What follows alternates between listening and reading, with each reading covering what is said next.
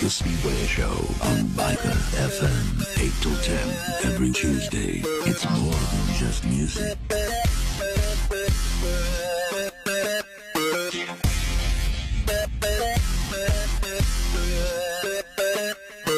The Speedway Show on Biker FM.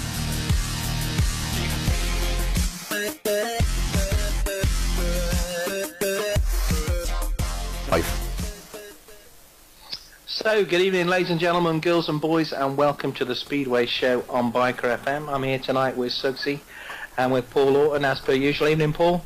How are you, Chris? All right? Yeah, good, mate. I've missed seeing some Speedway. It seems to have been a long time since I've seen some. Yeah, you had a few meetings off over the weekend, didn't you?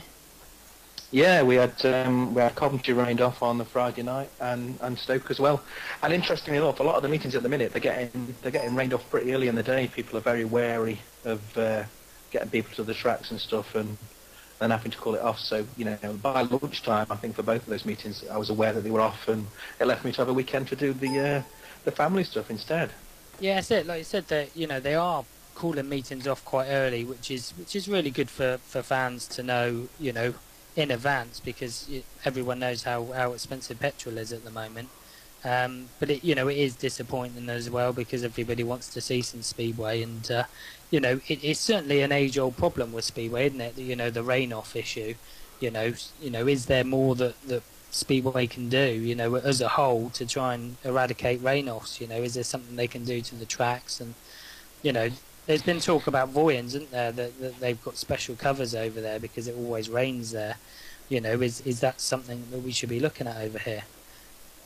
I'm not sure, mate. I mean, I've from when I used to ride, I've always thought that maybe it'd be a good idea to have something on those lines, even if it was on the lines of like a large roller blind on the outside of the fence that sort of came to some kind of grid on the white line, and the rain just sort of fell straight down it and went into the grid, and you had that all the way around the track kind of thing. I don't know.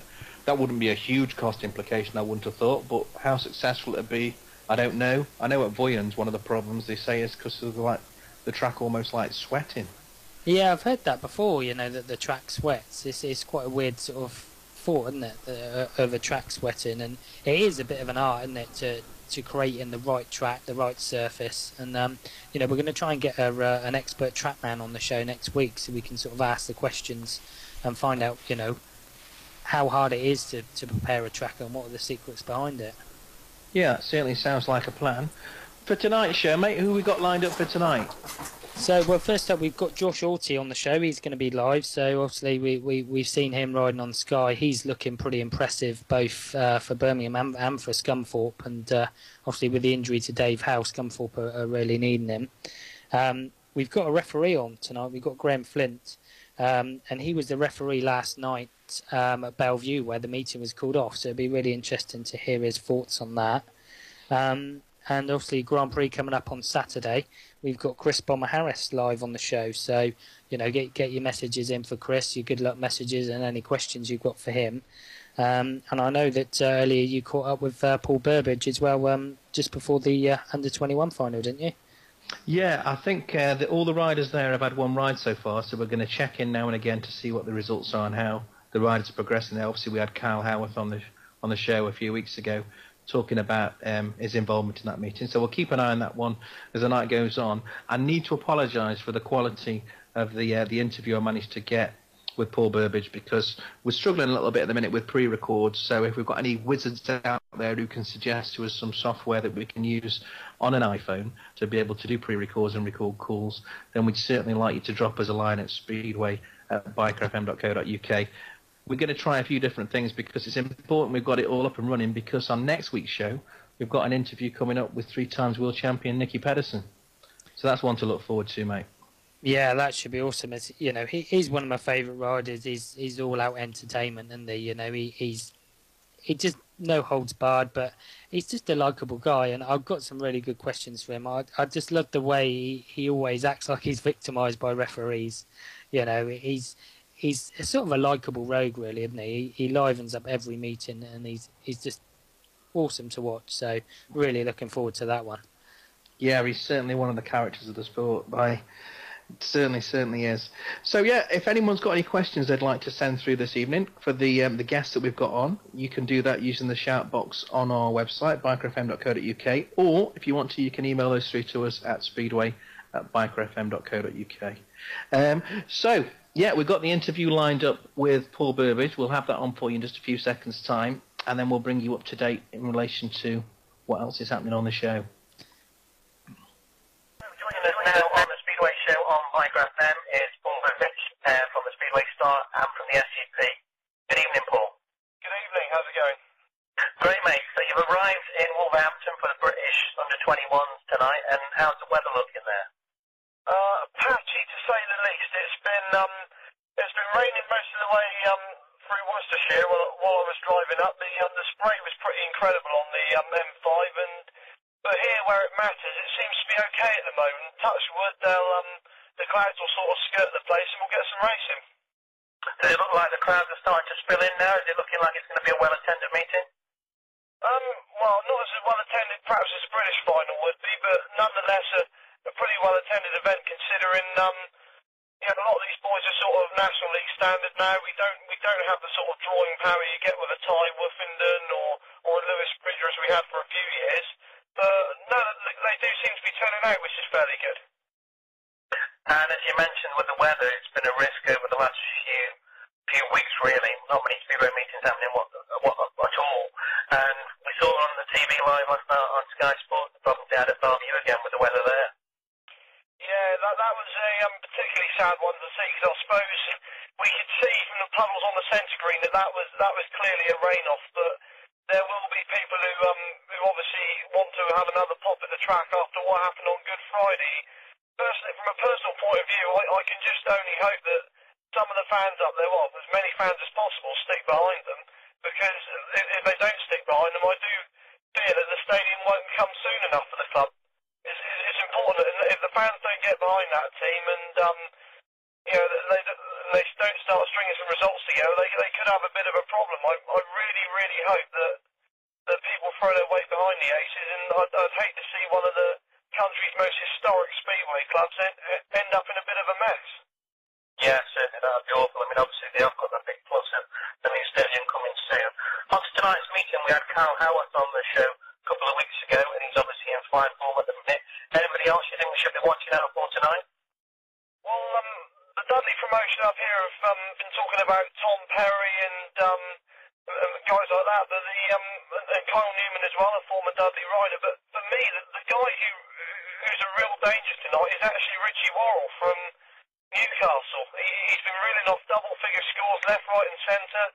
Got 10 paid 12 on his league debut at Bellevue as well. So I think he's a real talent. It looks like he's made massive strides after going to Australia during the winter. And I really think he could be one to watch tonight. Yeah, like you say, there are quite a few home favourites there who are in the meeting, and they've also ridden at Wolverhampton many times before. Coventry themselves sending a big message out today to James Sargent, who I hadn't even realised was one of their assets. What do you think his chances are in the meeting tonight? I've got to be honest, I didn't know James was a Coventry asset, but from what I've seen of him previously, he is capable of mixing it up. I'm sure he'll have a fair bit of support over from Brandon, so you never know, he could make an impact tonight. We've seen the news today in the press in relation to the new format for the Knockout Cup. I'm sure you've seen that. What's your thoughts on that? I had a chat about John Cook with it for the Speedway Star, and I have to be honest, whenever I see anything like this in Speedway, I'm always initially a little bit sceptical, and I was sort of thinking, is this just another gimmick? Is it really going to make a difference? But you know what, I actually think this time they may be onto something. With the match racing, being only a 3-point advantage if the losing team wins, in a league match it just wouldn't work, because what we've got at the moment with the 8-1 tactical rights is a team can suddenly pull back 7 points, and it really can change a match. But 3 points in a cup match can make quite a bit of difference, because it is over 2 legs, and 3 points over, given that both teams have the chance to race on their own track, can be quite significant. The 13-heat format, I'm afraid you'd have to ask someone else about that, because I've only been covering the sport since 2003, and the crazy thing is I had to get a bit of a history lesson from my colleagues at the Star on that one, because 13 heats is all very new to me, so I'll be as interested as anyone to see how that works out. Yeah, I mean, the one-on-one heats between the two nominated riders, one from each team, they sound very exciting. Yeah, it could well be. If you get, say, like Paul versus Swindon, and then you've got Chris Holder and Troy Batchelor, for example, two guys with perhaps a bit of a history, you know, quite a lot of competition between them, then some of these races could be quite gladiatorial, so it would be absolutely fantastic to see something like that, particularly at the sort of end of the meeting or end of the second leg, if the tie sort of hinges on it. So I think it would be something a little bit different. It just adds a bit of interest, keeps people on their toes, and I kind of understand what John Cook was saying to me. It does get boring if you have the same format and stuff like that. I mean, he was using the example of the FA Cup in football. You've only got to look at some of the photos from places like Wigan. That's the one that really stands out to me. The place is almost 2/3 empty when they have an FA Cup third round game, and it's quite frightening, to be honest. So at least the people that run this sport are trying a few things to liven it up. With tonight's meeting with the under-21s, the British under-21s, if they do have bad weather at Wolverhampton, what's the plan there then? Do you know when it's going to be rescheduled? I honestly have no idea on that. I mean, to be honest with you, I think they'll get away with it tonight. From my gut feeling is they should be okay. In terms of where it would be, I really couldn't answer that. That's something you'd have to ask the BSBA and Dudley. I really don't know. Yeah, because they managed to get through last night's meeting at Wolverhampton, didn't they, fine? They did, yeah. They've had some rain-offs, the same as pretty much everybody's had. So it's been a horrific week for the weather. A lot of tracks have suffered, but no, they got through it last night. So hopefully they'll be lucky again. And is it just a regular format tonight? Will it just be a result after each rider's had 5 rides, or are they going into semis and a final this evening? From what I can see, they said 22 heats, so that'll be the 20 heats plus one semi-final with the riders placed 3rd to 6th inclusive, and then the top 2 straight into the final. Winners, top 2 from the semi-final, join them, and then obviously British Under-21 champions should be crowned from that. Also worth mentioning, there's 4 World Under-21 places up for grabs, so if there's a chance for these guys to really go overseas and make an impact. So there's a fair bit to play for. And is that something that the BSBA as well, you're aware of the support the riders with to get over to the continental leg if you do get through to that stage? I'm not aware what help is available, if any, to be honest with you. From what I've heard in the past, not a lot of help has been available, and that has been a bone of contention, certainly with previous under-21 managers who've left the role. So, yeah, I certainly agree. It's a very expensive exercise, and the riders in places like Poland and Sweden, they have considerably more sponsorship, surely due to the different the higher crowd levels, and more interest in the sport. They've got a little bit of sponsorship, and I'm guessing they get a little bit of help from their associations as well. I think if the BSBA can do it, then that would be great. But then again, we've only got to see clubs like Newport closing to realise that there's not a huge amount of money in promoting Speedway. So it is very difficult to turn around and say they should be giving these riders money. If they haven't got it to give, then ultimately it's a very difficult situation for them. Well, there we go. That's the British Under-21 final tonight. Lots of riders in the frame for it in relation to who you think might be up there on the podium. But your tip for one to watch for this evening is Richie Worrell. Absolutely. I think he's. I think on current form he could win this, and considering he only got into the sport in 2010, well, and that was really only doing a few second half rides. I think he's made a massive progress, and it's also his last chance to win it. So. Because he got into the sport a little bit older than most kids would, so I think this is a big night for him, and it's either win or bust, really. Great stuff, Paul, and we'll keep an eye out for the results. Great, thank you. Okay, mate. There are times in life where being tough comes in handy. Say some geezer collapses in front of you. What do? We need a volunteer that ain't breathing. Here's one I made earlier. First off, you call 999. I know. Then, no kissing. You only kiss your missus on the lips. You push hard and fast here on the Sovereign to stay alive.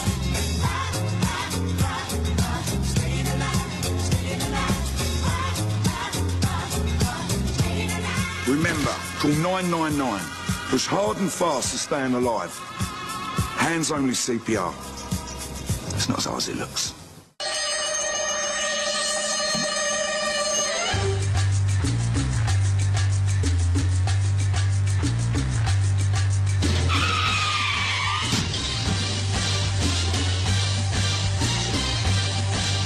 Had an accident? Need some help? Forget the stress. Call RSS. Rider Support Services. The Bikers Law Firm. Already got solicitors? Feels like your crash is their cash? Don't delay. Call RSS today on 0208 246 4900. You won't find yourself in better hands. Find out how you can win a trip on Route 66 for a £5 on the Red and Steve Show. Mondays 6 till 8, where they cater for the hairy biker. Rallies, rides and everything in between. Sponsored by rideroute66.co.uk. If your car crashes at 30 miles per hour, your seatbelt will stop you hurtling forwards at 30 miles per hour. But if you'd rather not use a seatbelt, you could always use the windscreen. Or you may prefer the dashboard. Another passenger is always an option. Or if you're thrown clear of the car, you've still got the old failsafe, the road. Think, front or back, always wear a seatbelt. Advertising with Biker FM is cheaper than you think. Showcase your company or events to a target audience now. Ride the airwaves with Biker FM.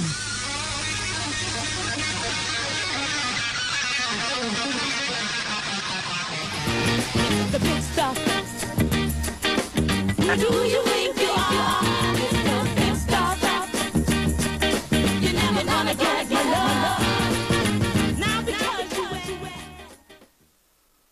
So we're joined live with Josh Auty from the Birmingham Brummies and the Scunthorpe Scorpions. So how are you, Josh? Yeah, I'm fine, thank you. How is everybody over there? We're all good here, I think. Are you all right there, Chris? You still here? Yeah, still taking it steady, mate, and keeping my eye on this under-21s at the minute. So I'll let you fire in with a few questions at Josh. Super. First of all, what's that song about?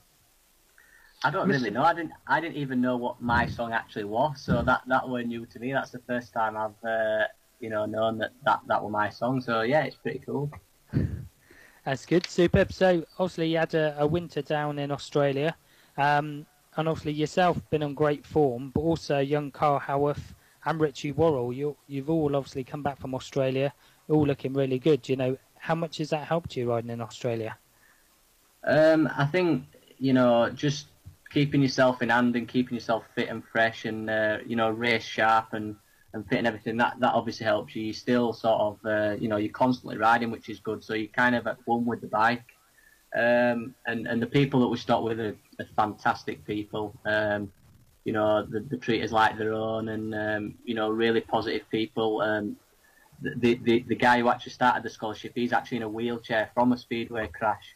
So to have the motivation to do such a project that he's done with the scholarship, it is quite inspirational, really. So that's Marcus Williams, isn't it? Yeah, Marcus Williams and his wife Beverly Williams is like fully supportive of it all, and it makes me feel appreciated to be part of something like that, really. And I think all the lads, it is a life-changing experience to go to Australia, another country, well, it's the other side of the world, and to race your motorbike and do something that you enjoy. It's just a tremendous opportunity. I suppose the weather helps a little bit as well, doesn't it? Oh, of course. It's just a different way of life, really, and it opens your eyes really to understand what the Aussie boys have out there, and and what they give up to come over to race in the UK. So I have a lot of respect for the Australian boys that come over and be away from the family for 8 months, and to race speedway. They sacrifice a lot, so you've got to respect them for that, really. So in terms of obviously going over there on yourself, do you go over? So you don't go over with your mechanical parents. It's you're there having to fend for yourself, sort of. Yeah, I think I mean, Marcus and Bev put us up in a lovely home, and they've got a really good workshop and everything. So, you know, it's as good as being at home, really, for me. And with Marcus understanding the sport himself, you know, they're just absolutely brilliant people to have around, and he's an inspirational person. And you know, I'm very privileged to have even like spent some time and met the guy. So that's cool. So obviously you're over there. There has been a bit of controversy because yourself obviously going so well, also Richie Worrell going so well. You know, there's been a bit of sort of unrest with the Australians saying that you're going over there and taking their titles. Is that right? Well, I suppose they can look at it that way, but at the end of the day, they come over here and take our young English lads' jobs. So, you know, it's tit for tat, really, I think. And, you know, we have to accept sometimes that they come over here and take our jobs just as much as, you know, we go over there and take their titles. And I've taken 2 of them, and, you know, it kicked up a little bit of a fuss, but, you know, you just got to get on and deal with it. I suppose it makes it quite nice to win like that, though, doesn't it? No, of course it is. You know, I've got a cheeky grin on my face, you know, reminding me of the win and everything. So, yeah, it is good. I mean, you know, there's a lot of good young Australian riders that come from over there, and I think they are very fortunate with the weather, and they can go back home and they have a lot more track time, whereas the English boys in the winter, you know, the weather really sets you back in terms of being able to practice and get out on a bike, really. Superb. So obviously you come back, you've joined Scunthorpe again with Dave Howe as a spearhead, but obviously unfortunately he was on fire obviously at the start of the year and he's been injured. So a lot of pressure on your shoulders now to lead the team. Yeah, of course. I mean, it's a bitter blow for us to lose David because he's been riding really well, and you know, he deserves the scores that he's been getting. Yeah, I suppose it puts added pressure on me, but I think I ride better under pressure, so I'm looking forward to the challenge, and hopefully we can still push on without David. But you know, it is going to be a tough ask. You know, we're a team, so I think the responsibility is going to be shared between all 6 of us, really. So yeah, as I said, it's disappointing because David, you know, we're our #1 rider, so unfortunately he's injured now, so we've just got to you know, get on with it, really. Yeah, superb. And on Thursday, you're back to your old stomping ground at Sheffield. That's going to be interesting, isn't it? Yeah, no, it is. It's going to be weird setting up in the away side of the pits. So, but no, I'm looking forward to it. It's a place that I hold close to my heart. It's my local club, and I used to go watch when I was 12-year-old. You know, a young lad at 12-year-old, and watch people like Sean Wilson and people like that. I think I even watched the World Cup there, which were good. And yeah, that's sort of when I got my love for the sport. So yeah, it's gonna be cool. But you know, I've got a job to do, and that's to score the points in order for Scunthorpe to win. Hopefully. Superb. And obviously, you're only just out of the under 21s yourself. And in a second, we'll just catch up with Chris on the updates of what's going on at the British under 21 final. But any predictions yourself on who's going to be the favourites for that? I think personally, it's going to be between 3 people, and I think it's going to be Kyle Newman, Richie Worrell, and Kyle Howarth, because I've rode with them and I know the sort of potential that they've got. So it's I think it's going to be one of them 3 because they are they're on it at the minute. They're riding really well. I've seen the scores, so yeah. Super. Well, we'll head over to Chris and find out what's been going on, Chris. Yeah. Well, they've had a few heats already, mate. They've had 6 heats by the look of it so far. As Josh predicted, Tom Parry's doing pretty well. He's got 2 wins so far out of 2. Kyle Howarth met Tom Parry in the very first race, and he came second to him. So he dropped a point there, and it looks like Kyle's just dropped another point there. Kyle Howarth to Kyle Newman, who was another one that Josh has tipped. Yeah. So scorers so far, Tom Parry's got 6, Kyle Howard's got 4. James Sargent's having a stinker of a meeting. He fell in his first ride, and then he did a big 360 on the first bend, and everyone had to avoid him in his second race and got excluded. So 2 races and no points for James Sargent. Richie Worrell's got a win so far, just had 1 ride, and Carl Newman, representing Peterborough and Somerset, with a win and a 2nd place. So yeah, plenty to play for there. With yourself, Josh, you started the season with an absolutely banging meeting in the Ben Fund, which was a late call-up for you. Yeah, no, that was an extremely late call-up, and I mean, the preparation beforehand wasn't really good because we got stuck on the M1, and I think I arrived about 5 minutes before the first race was going out, and I were in Heat 1. So yeah, it were, you know, it's a privilege to get asked to do a meeting like that because it's good for a good cause, and I think all the boys put on a really good show, and the crowd went home happy, and yeah, you know, I think it set me for the start of the season, really. It's a big thing, confidence, isn't it? And with you starting that meeting so well, it's sort of carried on through. I know you maybe had a little bit of a blip in one of your meetings for Scunthorpe, but for Birmingham, they've really missed you when you've not been in the squad.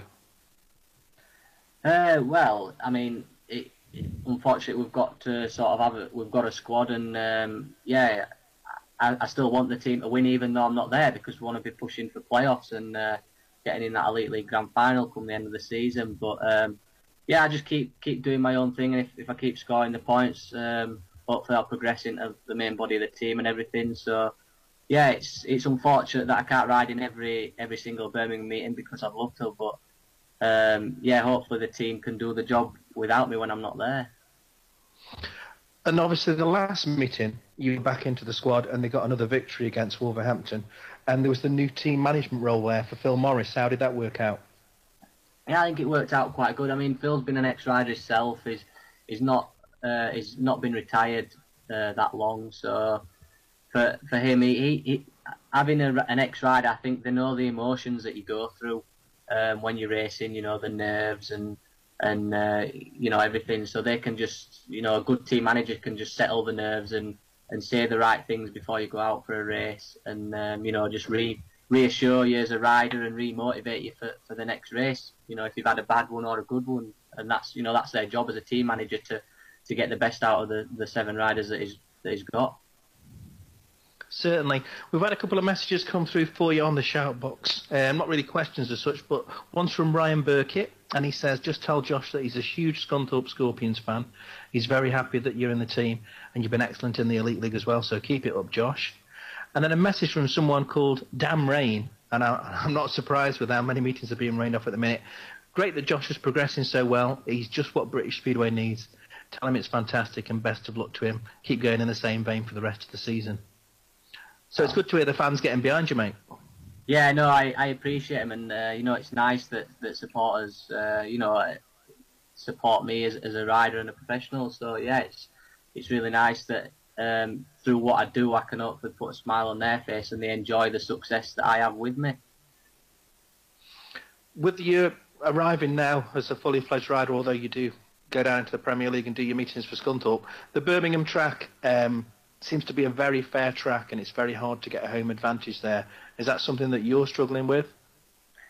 Yeah, I think that as a home rider, when you've got other established, you know, top riders that enjoy the track, it does become difficult because, for example, like you know, somewhere like Lakeside, there is a technical trick track that not everybody likes. You know, they do have the home riders that ride there really, really good. Whereas Birmingham's just a very neutral track, and as you said, everybody enjoys it. So yeah, it can be quite tricky, but you know, as I said, we've just got to focus on every meeting as it comes as a team, and we've got a bunch of riders that I think you know, we can push on and hopefully win something come the end of the season, because I think it'd be good for Birmingham Speedway. Yeah, it's a great club, and you know, one of the big cities in the UK, so it'd be certainly great to bring some silverware there for the fans who are really enthusiastic about the squad. With your start to the season being so great, we said obviously it's a big confidence thing, Speedway. Was there anything else in particular that you've done differently this season to make it start off with a bang? Have you invested a huge amount of money compared to usually in equipment, or anything to do with fitness regimes and stuff? No, well, yeah, of course I've invested heavily in good equipment, and yeah, I just think that I've become more focused on what I want to do, and you know, just set myself targets and just learnt a little bit about myself really, and hopefully the the effort that I put in will be reflected in the scores that I produce, and I think in general I'm still young. I'm 21. I've still got a lot to learn, not just in Speedway but in life as well. So I think with me investing heavily, that's probably helped as well, because I feel that I'm on as good of equipment as anybody when I'm lining up against the good guys. So fingers crossed that I can just maintain that level of perfection, I suppose. And obviously doing great in the UK at the minute. Have you got any meetings coming up on the continent at all? No, but I would love to. I mean, it is a dream of mine to race in Poland, and I've set sort of my targets that I want to get fully established in England first, and I'd like to make a British final this season, and hopefully get a good result in that. And another one of my dreams is to race at Cardiff as well. So I've got to obviously first of all make a British final. I think the 2 semi-finals are at Rye House and Sheffield, so I'm pretty easy in terms of which semi-final I get selected in, because end of the day, if you want to get there, you know, and you put the effort in, you're going to get there. So it's just a journey to get into the British final as far as I'm concerned. And it's going to be pretty useful for you with the influence that perhaps someone like Phil Morris has got, stepping in as the co-team manager at Birmingham, and in regular talks with Neil Middleditch, who we had on the show a few weeks ago. People like yourself and David, till he got himself injured, are certainly putting your name about to be considered for things like World Cup squads. Yeah, I haven't thought too much about the World Cup squad, because there's a lot of good English guys that I feel are better than me at the minute, and in terms of I feel that I can improve to get to their level, but I don't feel that I am at their level just yet to be able to go into World Cup Speedway. But you know, at the end of the day, if you're good enough, I think a team manager will select you. So hopefully, if I put the good scores in and put the effort in and work really hard, then there's no reason in the future that I can't make a World Cup squad. So yeah, fingers crossed. It's just maybe this year's just a year too early for me, I feel, in terms of my development. Great stuff. Well, we've got about 5 minutes left with Josh, so if anyone's got any questions, send those in via the shout box on the website, or send them in via email to speedway@bikerfm.co.uk. A couple of mentions that we've got coming through, and that's from Jazz Manning and Emma Kelly, and they say, "We love you, Josh. You're an amazing rider. Lots of love, Emma and Jazz." And then a message from Dan Palmer to say, "Good luck on Thursday night, mate, at Sheffield. Go get him." So yeah, there are lots of people sending messages in for Josh. So if you've got any more messages that you'd like to get across, or if you want to wish Josh luck for the season, then send those in to us on the show. I'm going to pass you back to Paul now, Josh. He's just got a few more questions for you. Yeah, no problem. You're pretty popular with the girls, Josh, because we just had another one come in from Emma Rose Kelly saying you're an amazing rider and keep up the good work. So yeah, definitely popular with the girls, mate. That's always a good thing. No, yeah, it's nice. It is nice to feel, as I said, appreciated from the supporters and everything. And yeah, the main thing is that I put a smile on their face when I'm racing, and you know, they enjoy the entertainment that I give them through my racing. Yeah, I think, you know, we were talking last week, and you're sort of one of a typical sort of breed of British racers that can't necessarily start very well, obviously, and we've got Bomber on a bit later, who's in the same sort of type of rider, you know, can't gate great, but you know, can come from the back and pass and gives it his all. Does that stem from you riding schoolboy grass track, would you say? That's an interesting thought that you mentioned there, going back to the grass track routes. It's hard to say really. Maybe it's just you know, is it a belief that all English riders have been bad gators? Because they have, really. So is it a belief that's been stemmed into everybody that, you know, all English riders are bad starters? I mean, Ty Wuffenden, for example, he's a brilliant starter and he's English, and you know, he's on fire at the minute this season. And you know, I've seen Bomber make some starts, so there's no reason why, you know, he can't make starts. And myself, I've made a few starts. So it's just, I think the higher up you get in terms of racing, like Grand Prix racing, you know, you're at the pinnacle of the sport, and you know, you line up against the best. So yeah, it's hard to say really, but yeah, you know, is it just a belief that we are bad starters, that, you know, that's been you know, drilled into us? It's hard to say really.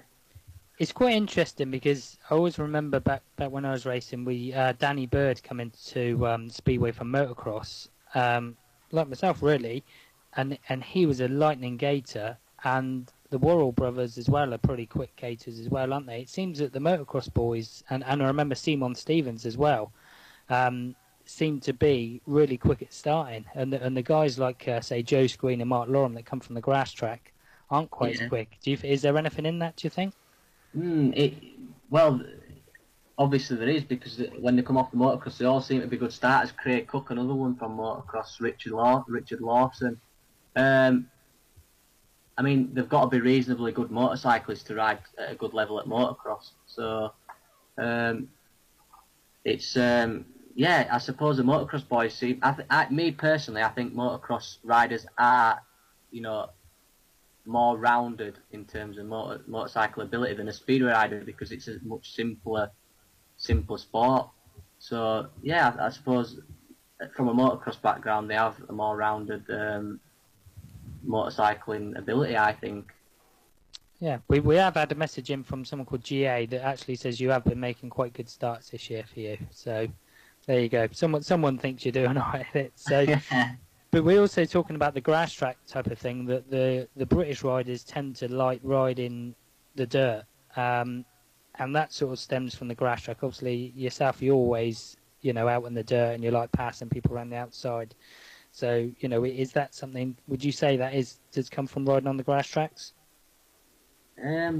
Possibly, yeah. But I mean, I think I've always rode at quite grippy tracks as well. Like Sheffield's always been predominantly grippy, so I think if you've rode at a really grippy track for quite a while, you sort of develop a technique towards riding, when there's loads of dirt.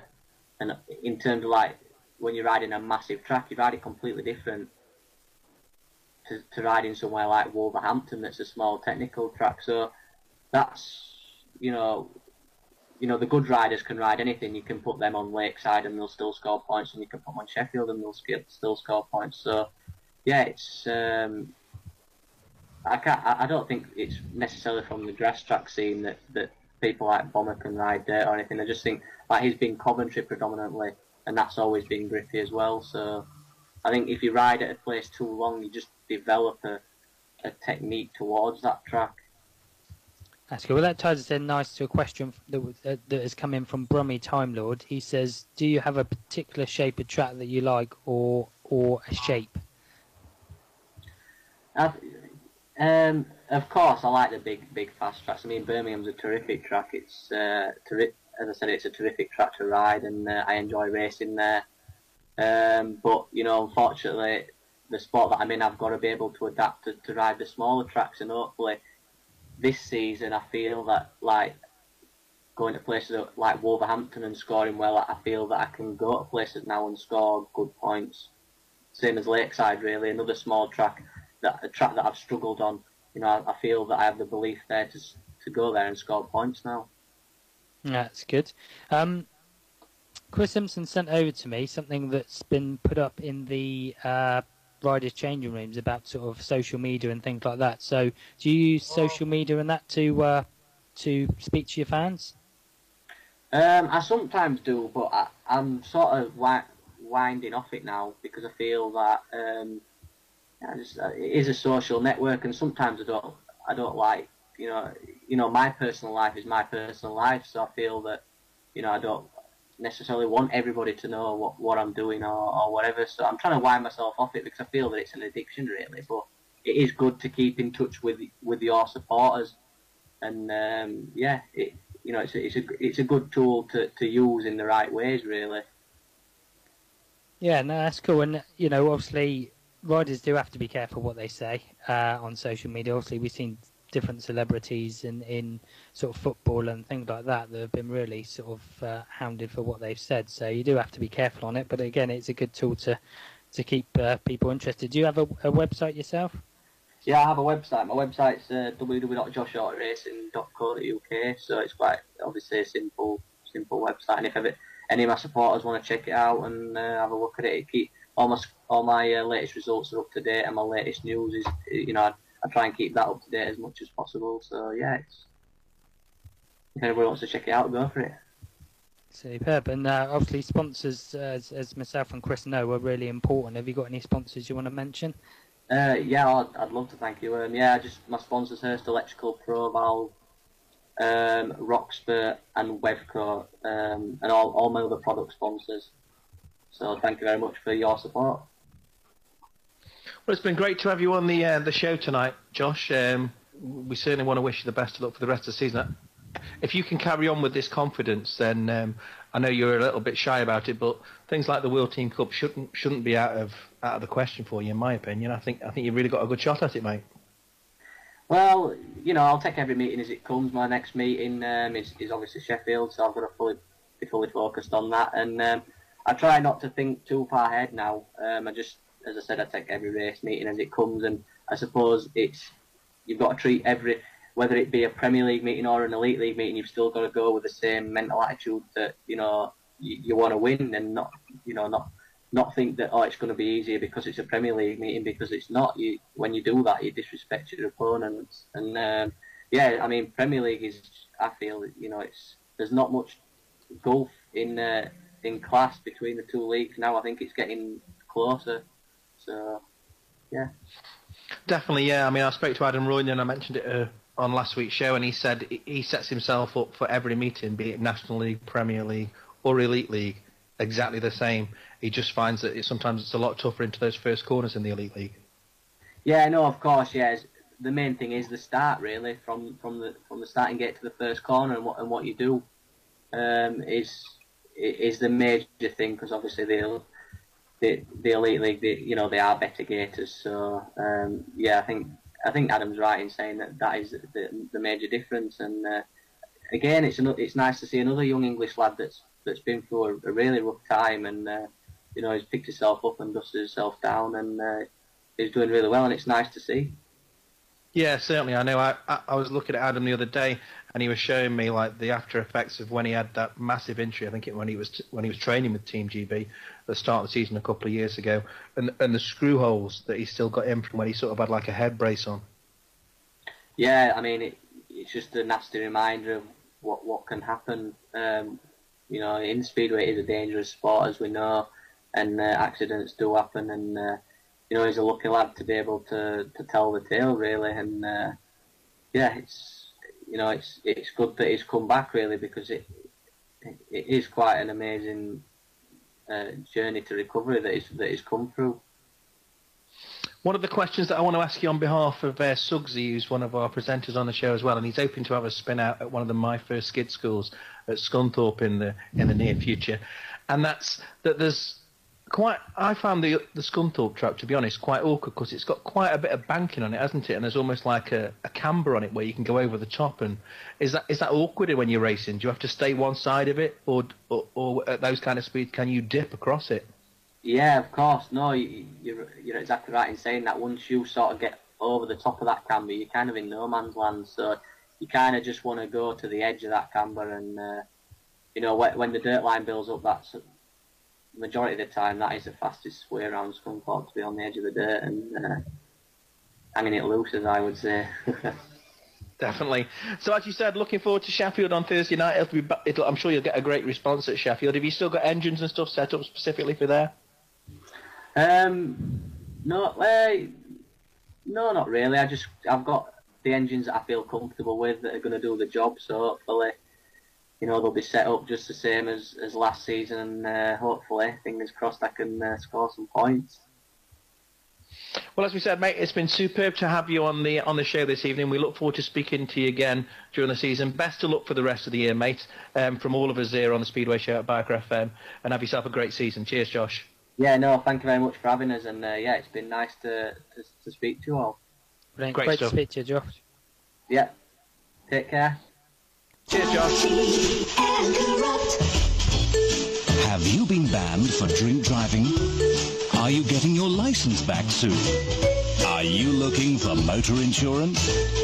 Then look no further than dodgy and corrupt, unregulated. Call us now. Dodgy and corrupt, Vicky speaking, how can I help? Drinking and driving, you won't find a more expensive policy guaranteed. Dodgy and corrupt, think of us If you've been convicted of drinking and driving, your insurance could triple. Think. Don't drink and drive. Advertising with Biker FM is cheaper than you think. Showcase your company or event to a target audience now.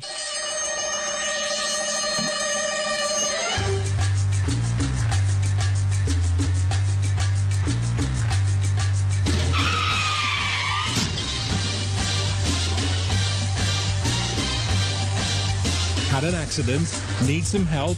Forget the stress. Call RSS. Rider Support Services. The Bikers Law Firm. Already got solicitors? Feels like your crash is their cash? Don't delay. Call RSS today on 0208 246 4900. You won't find yourself in better hands. Biker FM are proud to advertise your events, whether it be a rally, rock night, bike show, charity event, or even a ride out on a Sunday morning. Click on the events button for more information. Ride the airwaves with Biker FM.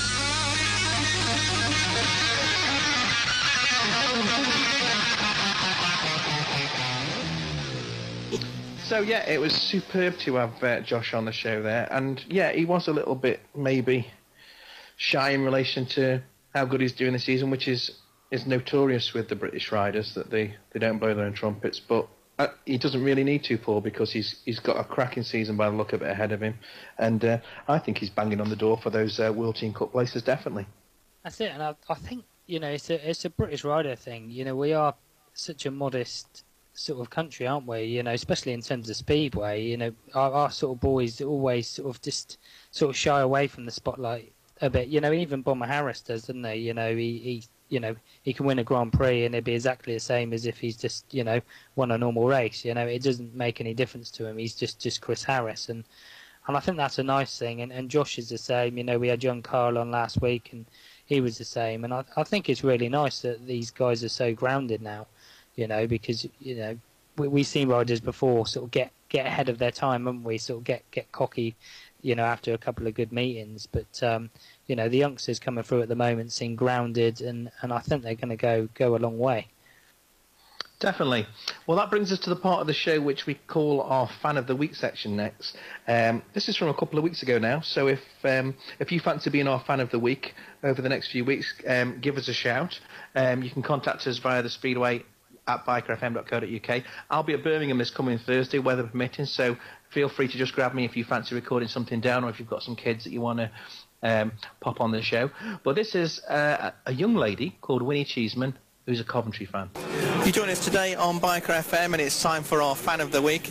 And today's Fan of the Week, and this week, is Winnie Cheeseman. So Winnie, welcome to Biker FM. Thank you. You're here today supporting the Coventry Build-Based Bees? Always been supporting the Bees? Yeah, I'm quite a newcomer to Speedway. This is my third season, so my other half is Coventry born and bred, so Coventry Bees, I guess, is my choice. Any particular favourite riders out there? There's been rumours that you may be a fan of perhaps Nicky Pedersen. No, I wouldn't count him amongst my favourite riders in any way, shape or form, Chris, I have to say. I'm a real fan of Bomber, and much to my husband's dislike, I'm rather partial to Edward Kennett as well. Eddie had some problems here last year and ducked out of the team, but they've got a very strong team this year, Coventry, with the top four of Eddie Kennett, Scott Nichols, Chris Bomber Harris, and also Kenny Lawson, who's riding really well this season. Yeah, it's exciting. I mean, the first year I supported them, we won the league, and it was really that, I suppose, cemented a liking for Speedway with me. But it's just nice to see, after a couple of difficult seasons, we're starting strong from the beginning, from the onset, without any trouble, without any riders missing. So it promises to be a good season. And is Speedway the main sport that you're involved with? No, I'm sort of more of a supporter of a different kind of horsepower. I actually work for equestrian sports, so eventing and dressage are my main sports.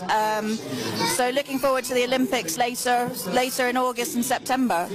And this season, do you think that the team that Coventry have put together is going to be strong enough to take the lead? I think so. I think they can do it. I think they've got a lot of strength in depth. But I think there are probably 5 or 6 or even maybe 7 teams this year that are equally strong. So it's not going to be a walkover, but then again, Speedway never is. Well, thanks for speaking to us today at Biker FM, and best of luck for your team for the season. Thank you very much.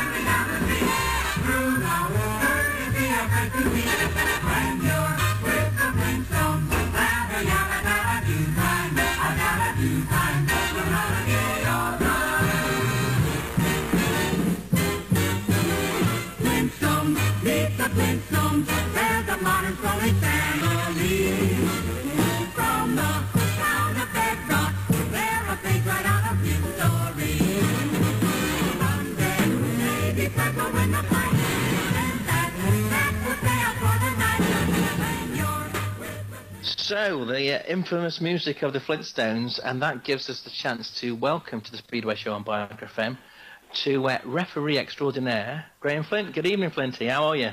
I'm very well. Thank you for having me on your show. It's delightful. Now, this is one of the... We had Paul Ackroyd on towards the very start of the show launching, which was mainly in relation to the Ben Fund. Well, this is the opportunity for any of you guys who are out there who would like to send some questions in for Graham to answer, and make him as cheeky as you like, because he doesn't mind a cheeky question, do you, mate? No, not at all. Any question's a good question. I'm open to anything this evening. Great stuff. Well, the first question I've got for you is Bellevue. Last night, live on Sky Sports, they had those massive problems on Good Friday, and unfortunately for the guys there again last night, it didn't go their way. How did you see it? What happened? I think you have to put the whole situation into perspective, and I think in fairness to Bellevue, they tried everything last night to get the meeting on.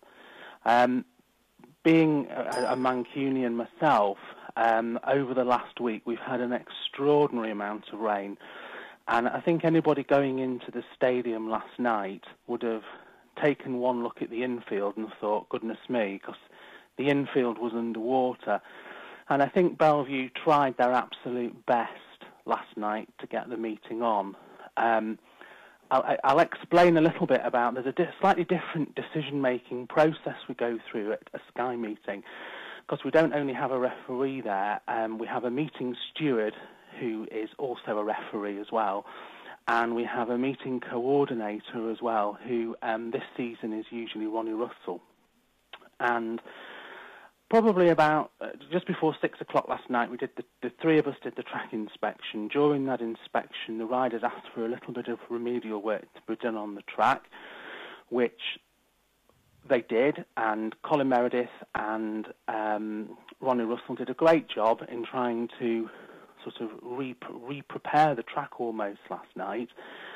And the riders, probably about 7:15, agreed, both teams agreed that they would give the racing a go last night.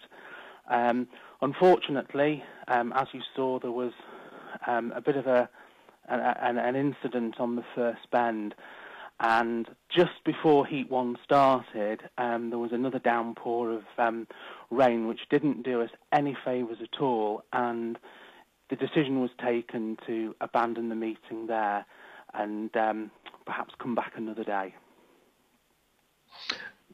As I say, I did speak to David Gordon earlier on. I had a phone call with him, and he didn't feel it was necessary to come on and explain anything tonight, because compared to Good Friday, it was pretty much a regular rain-off. But they were keen to get the meeting on if they could do. They did everything in their power, they said, to try and get the track ready. And he said there isn't any pressure from Sky in relation to running. As the club themselves, Bellevue, if they're wary and they think it's not going to be a goer, they'll happily call it off in the afternoon if need be. It's not a case of letting it go on air and then calling it off or anything like that. But I think it was Chris Louis who did a little bit of a talk on the track afterwards, and he said because of the amount of water it had taken on, it was just so grippy and patchy that it was very awkward for people to sort of control the bikes on it. And David said that how high powered the bikes are these days compared to a couple of years ago, that it's hard to just toddle around. The bikes are there to be raced at full speed, and you can't sort of go into the race as a half-arsed kind of thing. You know, you've really got to have a crack at it. Yeah, I agree. And, you know, going back to David's point, you know, there is absolutely no pressure at all from Sky. Sky have a timetable that they ask us to keep to, and, you know, we're there to work alongside Sky. But as far as the decision-making process as to whether a meeting is on or off, that's entirely up to myself, the meeting steward, and also the meeting coordinator, and they have no part to play in that decision-making process at all. We've got our first question that's come in through the shout box so far this evening for you, and that's from a young girl called Kelly, and it is, how did you get into refereeing, and if you were a fan of a team before, who was it? Okay, yeah, two very, very good questions. How did I get into refereeing? I initially was too young to be a referee, and probably best if I answer the question of where I was a supporter first. I was a Bellevue fan at the old Hyde Road, and was interested in becoming more involved in the sport, and I became a timekeeper at Bellevue. So generally the timekeeper sits alongside or in the same vicinity as a referee. So got to know an awful lot of the referees. Paul Ackroyd was one of them, who encouraged me to apply, and I applied, and at the time I was actually too young to qualify, but the then manager, and still the current manager of the SCB, Graham Reeves, said, if you can prove that you have the ability to referee, I will put you on the panel. So I trained for 2 years, and I qualified when I was 24 as a full-time referee, or as a fully qualified referee, and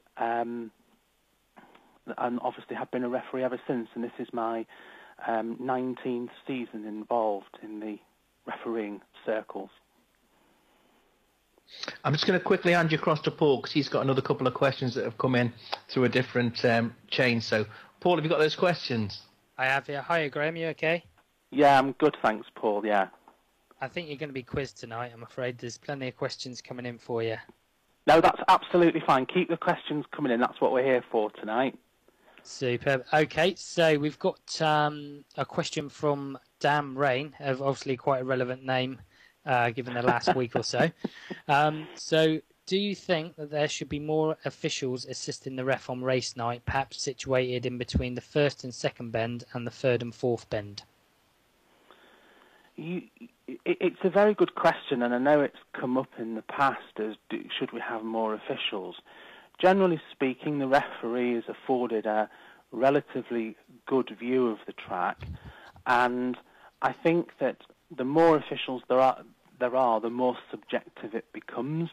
And what happens, the question that I always ask when this comes up is, if the official on the first and second bend says it's red and the referee thinks it's white, who's in the box, where do we go with that? You know, and it's always going to be, you have to make a decision from the vantage point which you are given at a track. And generally speaking, the referee will always make an honest appraisal of any situation, and the rights or wrongs of that, it's all relative swings and roundabouts for fans. You know, if you're a fan of the home team, it might go for or against you a couple of times, and if you're a fan of the away team, the same happens. And I think if you speak to most well-seasoned people in the sport, they're of the same opinion. So, although I don't sort of dismiss it as a possibility, it would be lovely to have, but then you've got to have some form of who has the final decision, which ultimately would be the referee anyhow. So, I hope that answers Dan's question. It could be like a sort of the rugby system, whereas they call for assistance, sort of on the line and things like that. Could there be something like that will work on a radio system?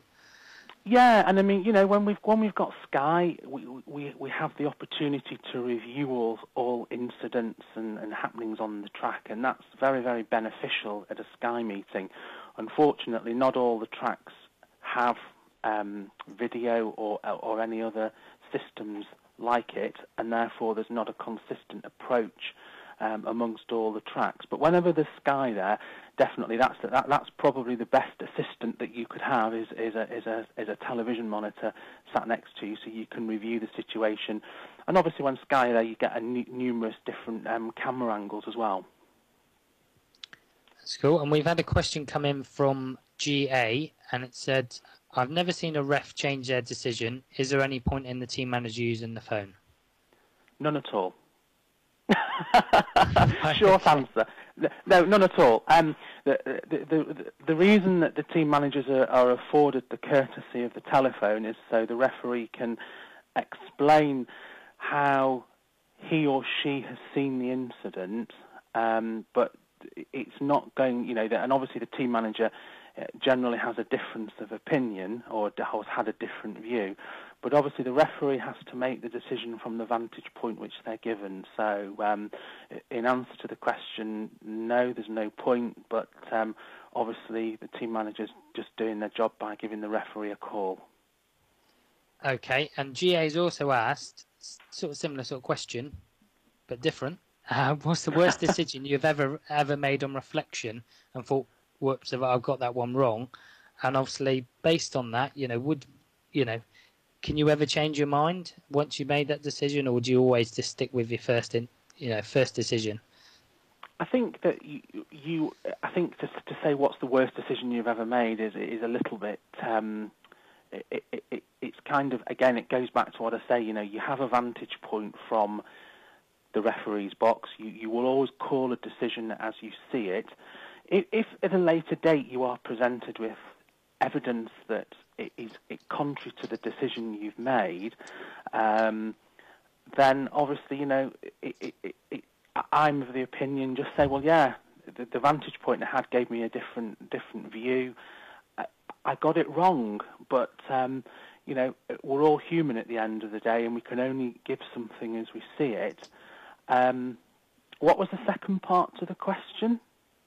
So, have you ever sort of made a decision and then changed it? So you sort of excluded a rider and then on reflection sort of changed your mind? Or once you've made your decision, is that it? Yeah, no, the rule book is actually very, very clear. Once a referee's made a decision or called a result, the only people who have the authority to change that are the SCB, who are the governing body of the sport, and that can only be if there's been an error of interpretation in the rules. So if for example, at my last meeting I had excluded, disqualified white and it should have been yellow, the SCB generally won't change that.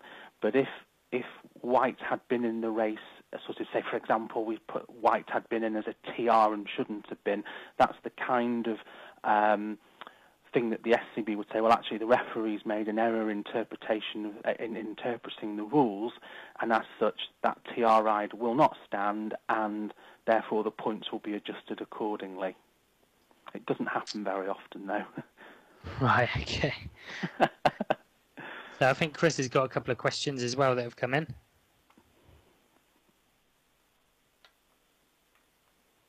Hello, you there, Chris? Yeah, I'm here, mate. Just to keep you up to speed before I ask those questions in relation to what's going on at Wolverhampton in the British Under-21, and they're up to heat number 10 at the minute there, out of the 22 heats for the evening.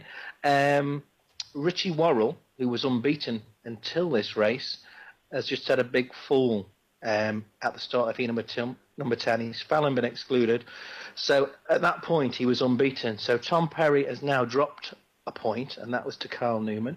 Carl Newman's, so he's on 8 points after 3 rides, as is Carl Newman. Richie Worrell is on 6, and those are the front runners in that meeting at the minute.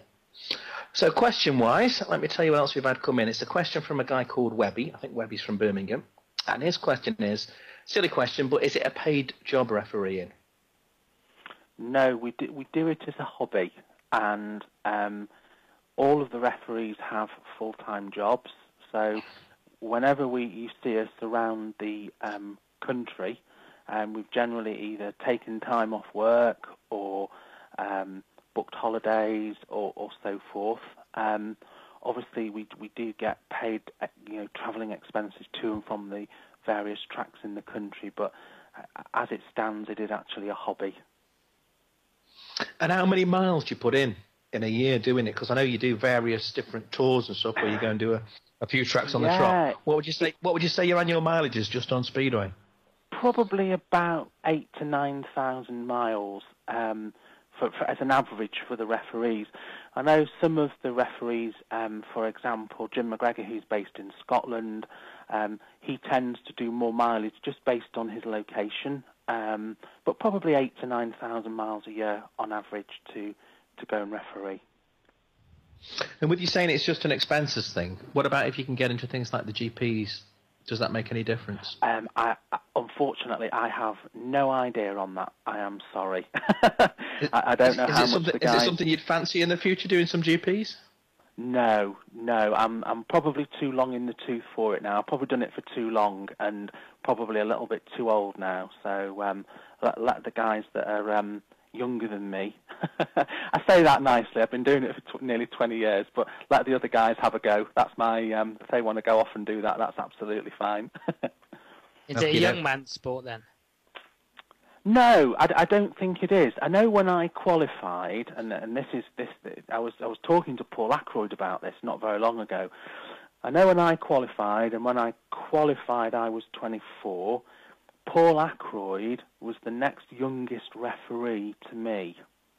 He was the youngest, and Paul's now, and I know he's taken what we would classify as early retirement from the sport, but Paul's now retired, so that kind of makes me feel old now. So, yeah, and there was a massive gap between me and Paul. There was about 15, 16 years between myself and Paul. So what the SCB have tried to do is maintain that momentum of a consistent having referees, that we're not all going to retire at the same age. So we've got different retirement ages and so forth for different referees. So is Frank Ebden still going? Frank, he is still a referee. Unfortunately, he's not what we classify as an active referee at the moment. Frank, for some health reasons, has had to just take a sidestep for a couple of years. But I'm sure Frank will be back. Knowing Frank, he will be back. He's definitely a controversial guy, wasn't he? I don't know, was he? Back in the day, but growing up watching World of Sport and things like that, yeah, definitely. Yeah, he certainly put himself around a bit. He certainly did. We got lots of questions coming in. There's still around about 5 to 10 minutes left that we've got with Graham. If you can stay on that long, Graham, and we can keep you here. So you can send those through to speedway@bikerfm.co.uk or use the shout box on the website. The next question is from a Kings Lynn Stars fan, and it says, do you find all the tracks equally easy to referee at? Or is there one where the viewing isn't so good, for instance, or one that you generally don't like going to?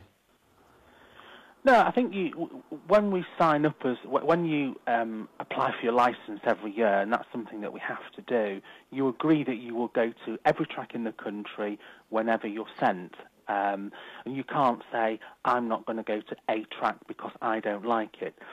Some of the referees' boxes are in better positions than others. Some have slightly obstructed views, believe it or not. Probably, if I reverse that, if that's okay, and say the best referee's box that there was in the country was Oxford by a mile. Now, probably the two best referees' boxes in the country are probably Bellevue and Coventry. And the others vary in being where they're situated.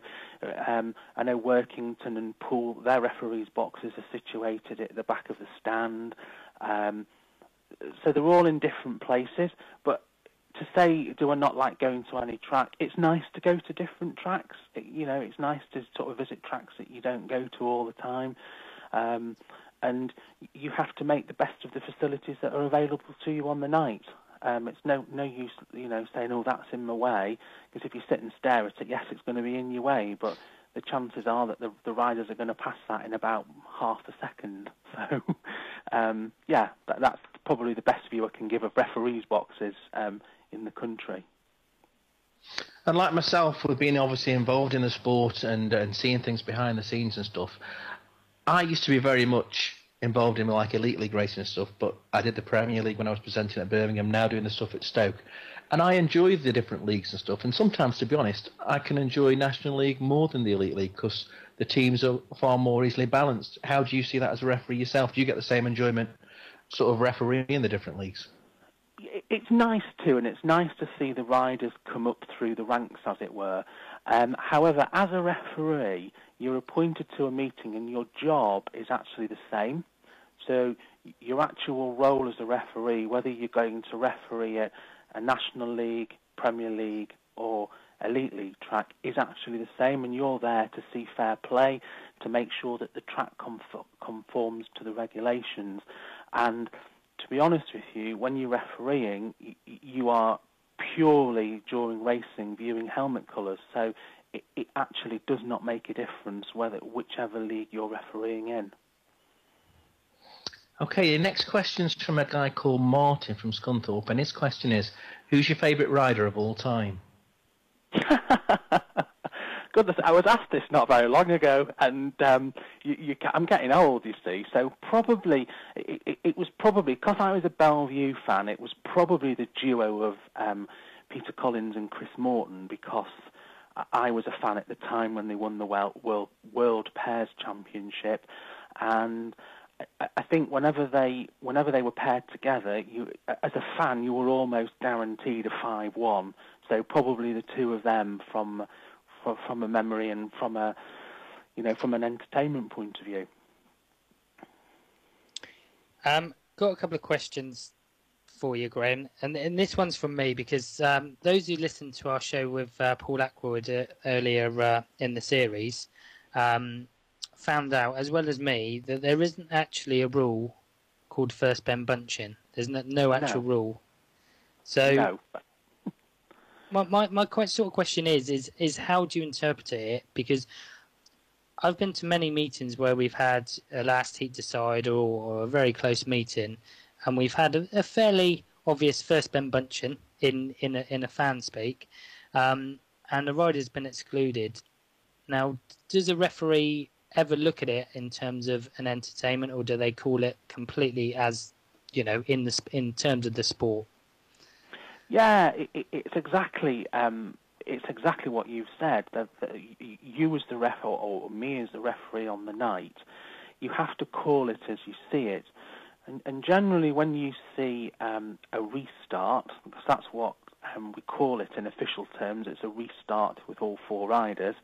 And Chris, you'll know that from your role in the sport, that we call it a restart for a reason. And it's probably when something's happened where two riders have come together very, very quickly, it's not possible to apportion blame or a primary cause in this case, because that's what we have to do, it's the primary cause, and therefore the sensible option is to actually put the four riders back in for a restart.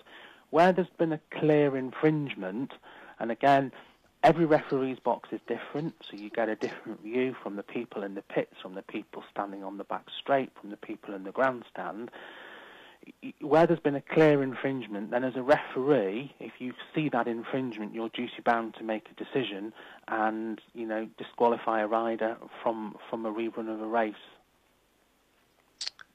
Okay, so we've just had a question in from Little Eddie, and he says, how far have you let a race go before and sort of then pulled four riders back? Is there a definition in terms of that then? Is there, a race cannot be called back after a certain point in the track? No, none at all. When you stop a race, and I'll give a very, very recent example of this. We had a situation on Good Friday. I was the referee for both the Coventry v Poole and Poole v Coventry meetings.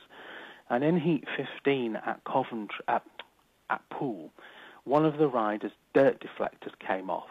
And a rider's dirt deflector coming off a bike is not a disqualifying or excludable offence from a race. And unfortunately, the track staff, the member of track staff concerned, just had to reach out and pick this dirt deflector up, which was sitting on the racing line on the first bend. I took the decision on the second lap to stop the race. I viewed it that it wasn't the rider's fault because, what did you want the rider to do? Stop and pick the dirt deflector, not the dirt deflector, the chain guard up. So it's not a disqualifying or excludable offence. What did you want him to do? Stop and pick it up. And I ordered a rerun with all 4 riders. So I hope that kind of gives an insight into whether a referee can put all 4 back in.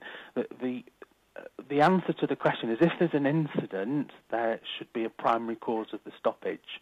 If you're on lap 2 and somebody falls off, there's a primary cause to the stoppage, and therefore, in accordance with the rules, you should disqualify somebody. Right. Okay. It's starting to make it a little bit clearer, but it is confusing to us that sort of have always gone by that rule, that first bend bunching, and but yeah, no, it's coming clearer. We've got loads of questions coming in for you, so you're a popular guy. Got to keep the questions coming in. I know you're going to have to come back on again because they keep on coming in. That's right. So here we go. We've got a question in from Thriller Mike, a friend of ours that comes on the show quite often. He said, should some tracks move their ref box, start, finish lines, windows, or lamp posts? Are there tracks that could do with moving it? There are. However, sometimes the facilities within the stadium stadia don't allow that, and you have to make the best of the facilities which you're provided with. Every track, and a good example of Edinburgh a few years ago modified their track and moved the referee's box and the start line to the opposite side of the stadium. And that improved from my point of view as a referee, that improved what the referee has.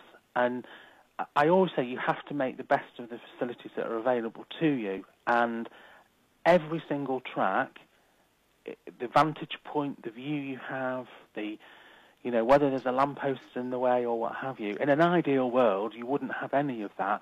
But in the real world, and in the some stadia want the sport, but they don't want you to revamp the grandstand to accommodate the referee for a meeting. So you have to make the best of the facilities that are available to you. So in answer to the question, yeah, in an ideal world, yes, of course, but in the real world, it's just not possible.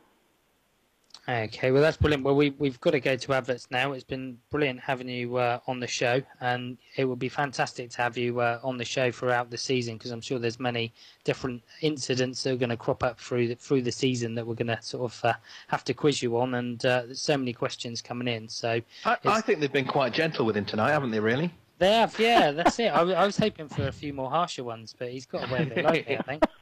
Certainly. Well, I would just like to say thank you for having me on the show, and I'd be more than happy to come back on your show and answer, because obviously it's not, fans don't like stopping referees on race nights, and those people that do stop us, I always afford that person the courtesy of an answer, and also invite the person to the referee's box, wherever possible. Sometimes health and safety doesn't allow it, but just to let that person see a couple of races from the box. And if any of the listeners out there would like to do that, health and safety and meeting and everything permitting, will be very welcome to do that. And I'd be more than happy to come back on the show and answer any, if you have a load more questions, more than happy to come back on your show and answer any questions you've got. That's really generous of you, Graham, and we appreciate that. So thanks for coming on the Speedway Show tonight on Biker FM with us, mate, and we look forward to speaking to you throughout the rest of the season. Thank you very much. It's Auty Hot's brand new blistering rock and blues album, Let Sleeping Demons Lie, featuring the new killer single, Hex on You. Rolling Thunder. Auty Hot's blistering new album, Let Sleeping Demons Lie, on cdbaby.com and www.autyhot.com.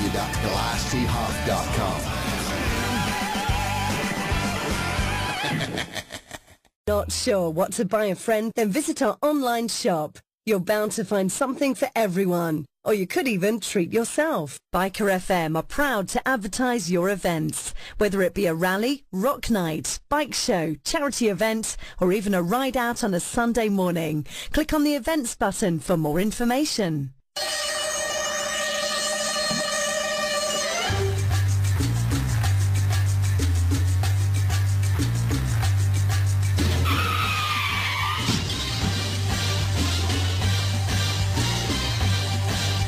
Had an accident? Need some help? Forget the stress. Call RSS.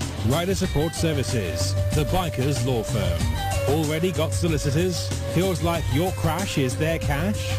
Don't delay. Call RSS today on 0208 246 4900. You won't find yourself in better hands.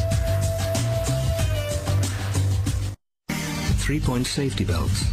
ABS anti-lock braking. Impact-absorbing airbags. There are some road users who don't have the advantage of this technology. Easy. A horse and its rider have less protection than other road users. So think. Slow down as you pass. Give them plenty of room and be ready to stop. Remember, sounding your horn or revving your engine can scare a horse and could cause a serious accident. Think. Slow down for horses. Ride the airwaves with Biker FM.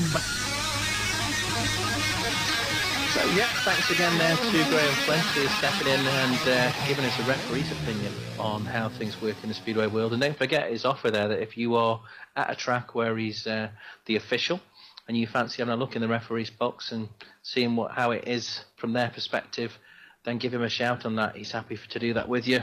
We've got Chris Bomber-Harris coming up on the show shortly.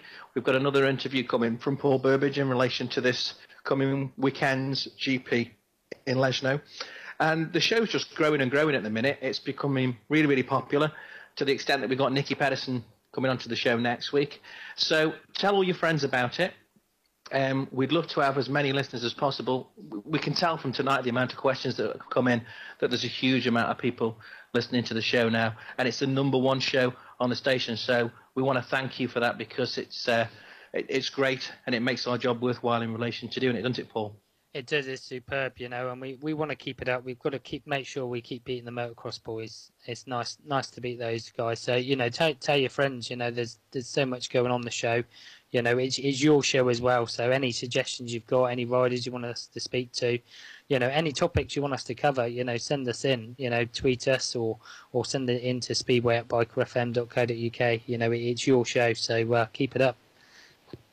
Definitely. I'll give you another quick update in relation to the British Under-21s, which is going on at Wolverhampton, and thanks to Speedway Updates for supplying us with the details that we're giving you on this tonight. Tom Perry, 2 wins, 2 seconds so far. Kyle Howarth, 2 seconds and a win. Cal Newman, 2 wins and a second. Steve Worrell, pretty steady, 3 seconds. Richie Worrell, after that fall, has banged in another win in his next race. So I'd say it's Richie Worrell, Steve Worrell, Cal Newman, Tom Perry and Kyle Howarth who were the front runners in that one. At the minute, by the look of it, we're up to heat number 14 is at the tapes. So we'll keep you updated in relation to that, but certainly looking good there. Some new rules have come out today. Well, not new rules, but a new format as such for the Knockout Cup, Paul, which I know have been of interest to yourself. Yeah, I've had a good read through them. It took me a couple of times to sort of get what they're trying to do, and I have to say, on the third time, I started quite liking it a little bit more. I have to say, so it's back to the traditional 13 heat format, which obviously goes back quite a long way. But you know, it's always been a very popular format right back into the 80s when they used to say happiness is 40-38. You know, that was from a 13 heat format. It's good to see that the reserves get a second heat, because in the 13 heat format, the reserves only used to get 3 races. So that's good. But one of the things I do like is the gate positions. There's no fixed gate positions, because I always felt that really opens it up to both the team manager and the riders themselves to be quite tactical about what gates they're going to go off and their tactics on the first bend, really. I quite like that. You've got some, you read back in the olden days and you hear about Ivor Major, and he always used to choose his gate, and, whoever he's paired with just had to take what was left. And then there's other riders that were real team men and used to, let the lesser rider choose their gates. So it's going to be very interesting how that pans out. I quite like that. Yeah, definitely.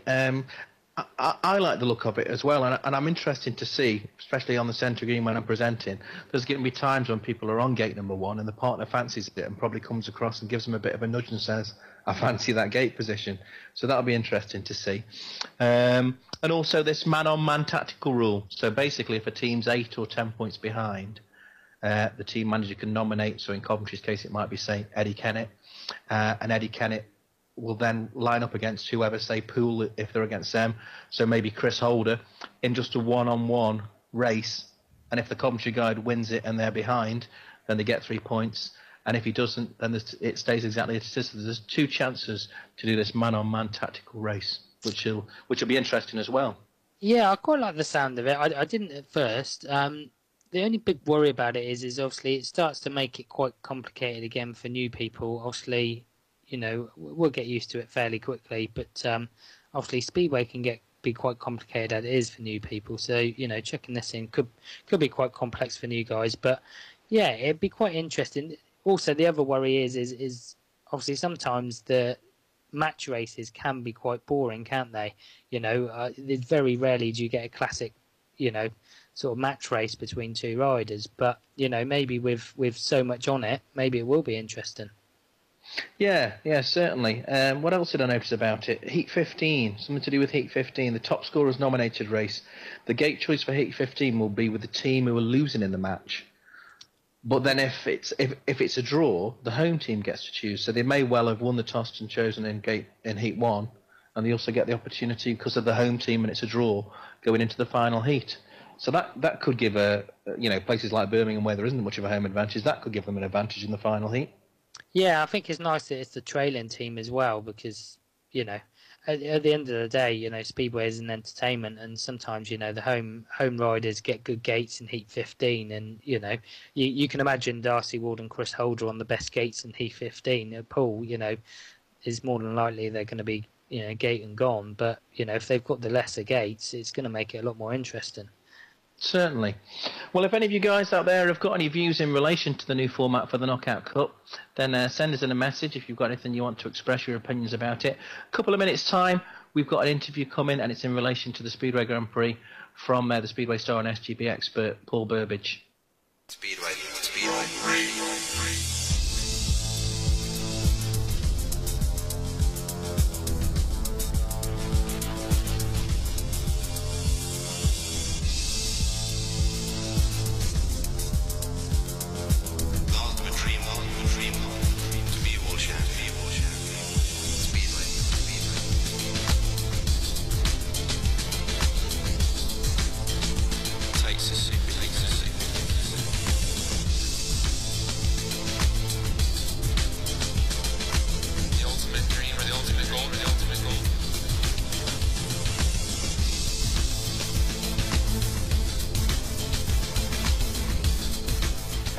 Listeners on the Speedway Show on Biker FM, we've got Paul Burbidge again, and we're just going to have a quick chat now looking into superb looking cheeky mate that's coming up, the Legend of Poland this weekend.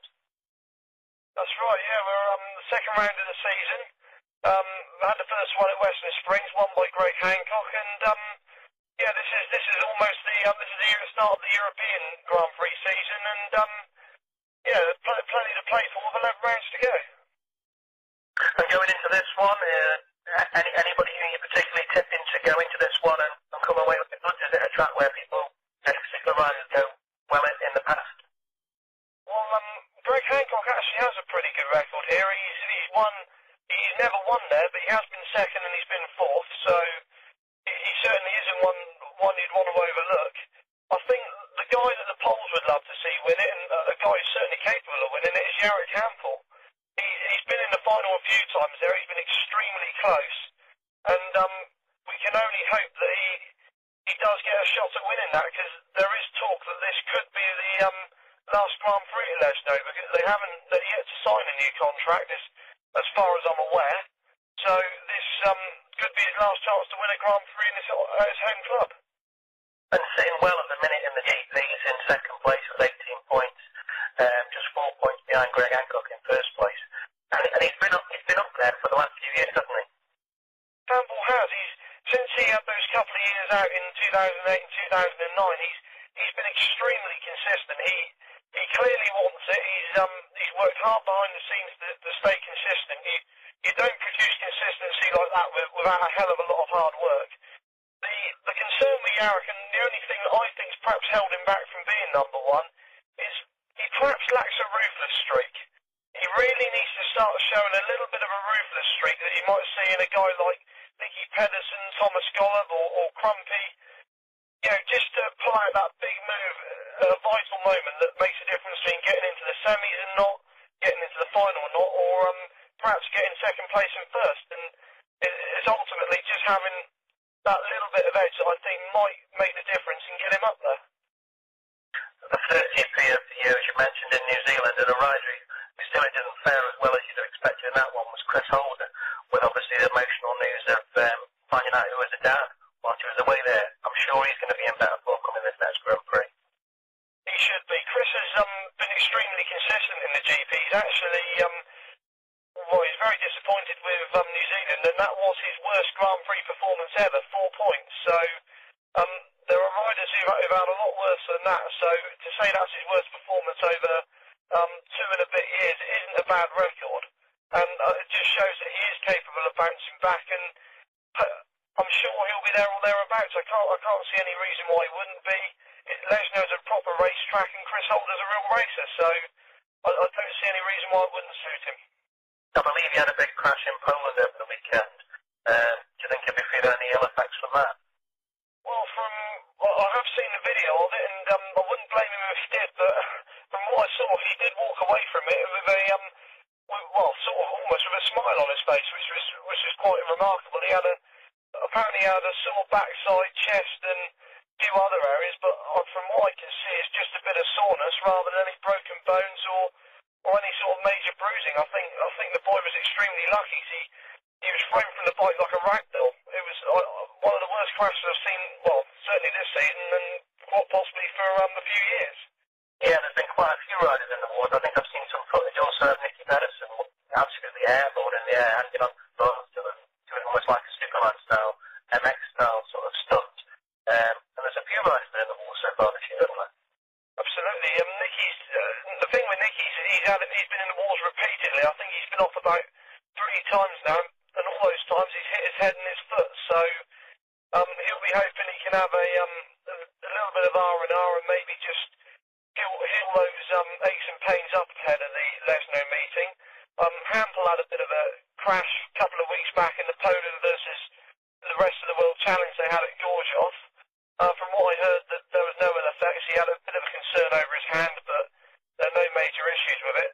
The one that could be a concern is Freddie Lindgren. I gather he's having some problems with his shoulder, and he's also got a bit of a virus about him at the moment. So he'll be hoping that sort of clears up, and then he can make a bit of a fist of it in Lesno, because he did really, really well there last year. Scored 11 points, and another performance like that will certainly do him the world of good. And just the lone one British representative in the Speedway Grand Prix this year, and that's Chris Harris, sitting in 11th position at the minute with just 5 points from the first GP in New Zealand, but a track that none of them had really seen before, and quite different to the other tracks on the circuit. How do you think he's going to fare at Lesno?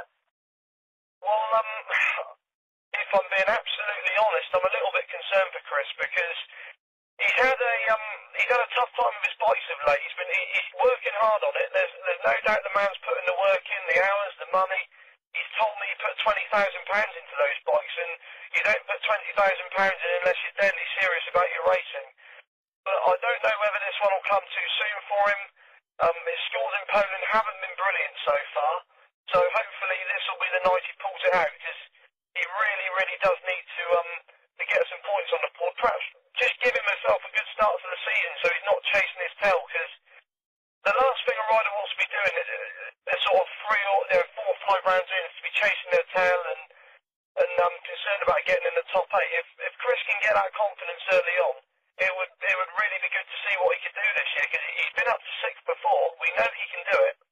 It's just a matter of whether he can climb higher. Yeah, well, we certainly hope so, because it would be a shame if in next year there weren't any British guys in there. I personally can't see that happening. I think if for some reason Chris didn't get in, I could see another rider perhaps being offered a wild card. I've heard Ty's actually told me that if he was offered one, he would turn it down because he wants to qualify by the Grand Prix Challenge. And, I mean, that's an admirable statement from him, and I wish him the best of luck with that. But it'd be, I don't know, from a personal point of view, it'd be very difficult to turn down an opportunity in the World Championship. So we'll have to see what happens with that. I suppose Scott Nichols, if the season goes well, then an offer could come this way, but he's already sort of hinted he's looking at doing the qualifiers next year. Lee Richardson, I think, well, we'd probably have to ask him, but from what I've seen before, he's not been particularly interested in it. So I suppose Chris really, at the moment, is our best option, unless someone steps up, consistently puts in the scores and shows the desire to get in there, because it's all very well having the scores, but if they haven't got the desire and the backing to do it, then it may not be that they're ready for the job. Yeah, and as you say, Chris has done it before. He's won a GP at Cardiff. He's been on the rostrum a few times as well. Well, there are a few riders who have turned down the opportunity. I know Billy Hamill at one stage stepped out of the Speedway Grand Prix, and more recently Darcy Ward, I think, was offered the opportunity and decided against it.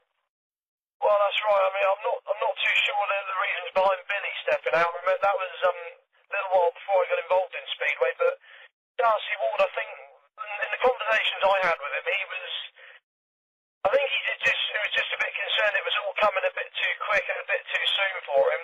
And at 19 years old, it's a pretty big step up. I mean, this guy effectively was giving up his childhood, because you can't really mess around and have fun when you've got a GP team to sort out, you've got meetings to plan, logistical arrangements to make, bikes and engines to sort out, mechanics to deal with it. It's a big operation, and I think he'd really like to get a manager or someone to oversee all of this before he really goes in there. I don't know who would do that role or who would be most suited to it, but I think seeing the boy get some help might just convince him to make a real push for it, and I think the Grand Prix series would certainly be better off with him in there.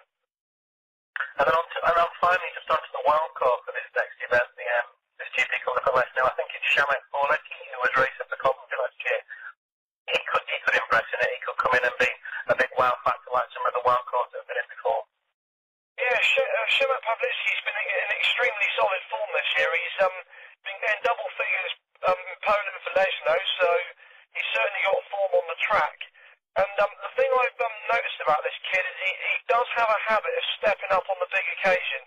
I think we all remember how well he did at Poole in the 2010 Elite League playoff final. We can all talk about Chris Harrison, his being knocked off and running back to the pits and then coming out and producing a heroic ride. But I think Pavlitsky's scores that night actually made the real difference. So he can score big when he needs to. Got a 15-point maximum in the last round of the World Under-21s at Unesno last year.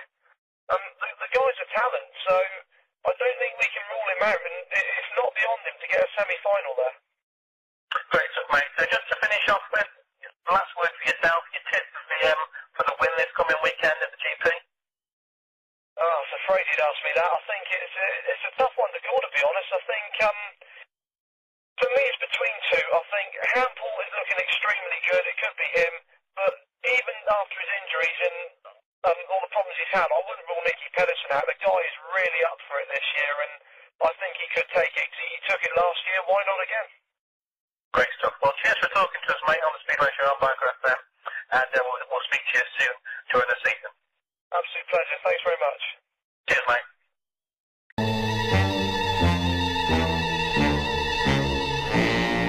If you go down in the woods today, you're sure of a big surprise.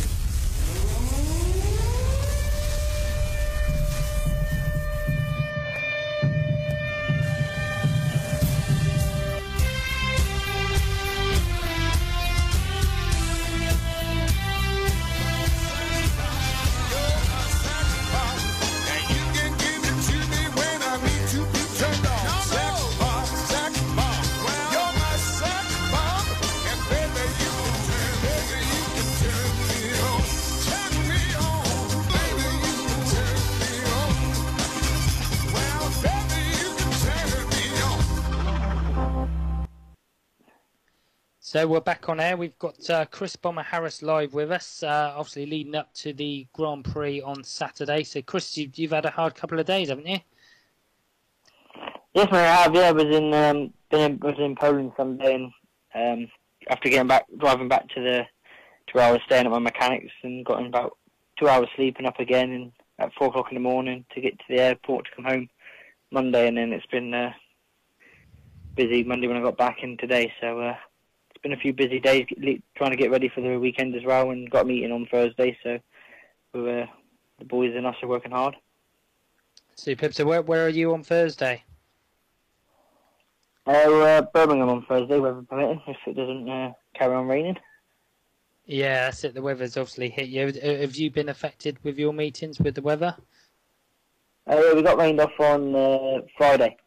Friday's gone, so we missed that meeting, so they'll have to rearrange that. But at the moment, it's only one where I called off, so I'm hoping Thursday be on so I can get some laps in before the big weekend. So will you be trying any particular bikes out or anything before the weekend? No, my English stuff is just England. My Grand Prix stuff's all in Europe. So none of my English stuff goes abroad unless it's a small track in that, really. Because obviously the tracks abroad and at the Grand Prix are fairly big out in England. So we just go to practice on the Friday and try some new stuff out there. Superb. And how do you feel your preparations are going for the Grand Prix? Yeah, it's been going okay. I'm feeling good in myself. We've had a lot of problems this season with machinery and not being quick enough, so we're trying some new things all the time, really. So, we've just not found something that I'm happy with and that suits me and the way I ride, but we're all working hard to get there. We were speaking to Paul Burbidge, Bomber, earlier on in the show, and he said that you'd invested like 20 grand at the start of the year in relation to equipment and stuff. What does that get you as a speedway rider? How well does that set you up? No, and that's just a little bit of the pie, if you like. It's I bought that 20 grand was just on engines, so that really aren't up to the standard that I want them to be. Obviously, here in New Zealand, I wasn't quick enough, and that was on new engines. But then on top of that, you got to buy your carbs and buy the frames, the wheels, and everything. So that 20 grand was just spent on just engines itself. So it's an expensive old road. Certainly, mate. And in relation to actual complete bikes and stuff, how many complete bikes are you running with this season across the world? I've got 8 complete bikes at the moment. 2's in Sweden. I think I got, if I can remember rightly, 5 in Poland to just do Poland in the Grand Prix, and 3 here. So I've lost count now. 8 or 9. So have you left? Do you leave instructions with your mechanics on the continent in relation to preparing those bikes ready for the GP this coming Saturday, or do you leave it all until you get to practice? Yeah, well, we use my Grand Prix bikes in Poland and the Grand Prix, so like I rode what I would probably try to use at the Grand Prix on Sunday just gone. That obviously wasn't quite quick enough, so the mechanic out there, he knows what needs to be done. I don't really need to tell him what to do. He just gets on and gets the bikes ready for the next meeting, and we're just working hard and banging our head off each other, trying to get the equipment working how I want it. So in terms of engines, obviously you buy an engine off a tuner. Is it pot luck how it goes? When you buy an engine, are you expecting something specific from it, and sometimes it goes well and sometimes it doesn't? Yeah, it all depends on what rider. I'm using the same engine tuners as Darcy Ward and Chris Holden, see how good they are. But what suits them might not suit me. But I'm not too sure how the engine tuners set it up. The engine inside, so I'm not that sort of person to worry about. I just leave that to the engine tuners. So it's just all down to getting the right cam that suits me, and then we'll be off. But it's frustrating trying to find that setup that I'm happy with. Cool. And various riders have names for their engines. Have you got a favourite engine? Have you got a name for it? No, I don't name my engines. I just mine's just done by numbers. It's easy to remember for me. And I'm trying to explain to my mechanics. It's easy just to go 1, 2, 3. Right. Okay. But no, I haven't really got a favourite engine because none of them are going good enough how I want them yet. So when that time comes and I've got a favourite engine, I'll be happy. But I can't really say I've got a favourite one. Okay, we just had a quick message in from someone called Caroline. She said, please say good luck to Bomber for Saturday, and P.S. Please say hello to Tracy. There you go. That's that one. Cool. Cheers.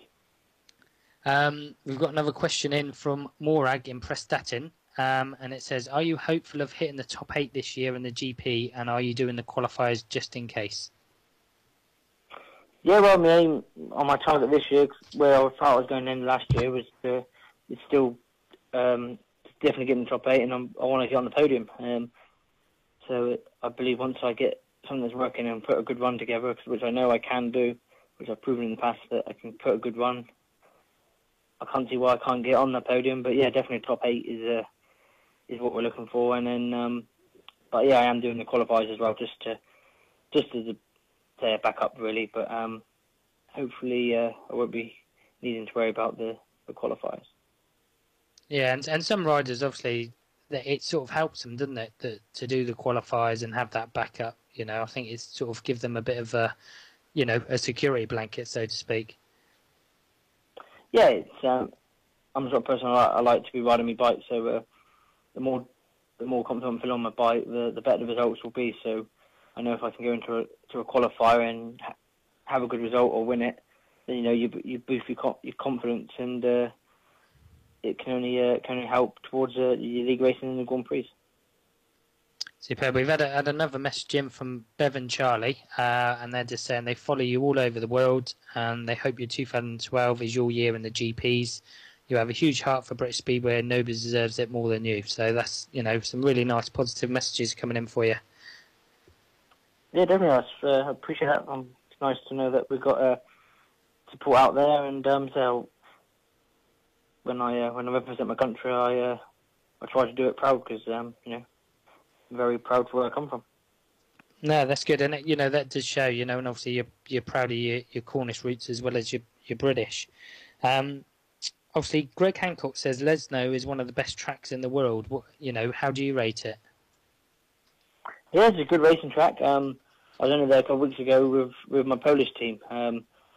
We had an okay night. We had a few problems. We blew an engine to pieces there, so that wasn't very good because what I was earning went in one race when it blew up. So, but up to that, I was having some good races with their riders and feeling good. The track was a little bit on the rough side, but I don't really mind that. But hopefully they can, the Grand Prix can have as much dirt on it as it was there. It wasn't over creepy, but it was enough there, dirt-wise, that you could have a few racing lines. So hopefully, come Saturday, there'll be a few racing lines that I can use to my advantage. Superb. But I know Chris has got some questions that have come in as well. Cool. You there, Chris? He's gone to sleep, so yep. I'll kick in with this one. We've got one from Stevie S, and he's put, how is it important for you to be 2012 British champion? And is it important for you to beat Scott Nichols and Eddie Kennett? Oh, definitely. In my calendar, I always like to, as soon as the dates are released, I like to see when that British final is, because that's it's one that I want to get back. Obviously, I lost it last year, and through a little mistake of my own, and yeah, it's one that I like to have next to my name. And yeah, it's important that I beat Scott and Eddie as well, because I ride in the team with them, and I want to obviously finish and do better than them. It's just obviously a thing, but it's going to be a tough one this year because Ty's going really well, and it's on his home track as well. So when that final comes around, it's going to be a tough night, but hopefully we'll be ones on top of the podium. That's good. We just need to just cut to some adverts for just a couple of minutes, Bomber, so if I can get you to just stay on the line, and we'll be back with you in just 2.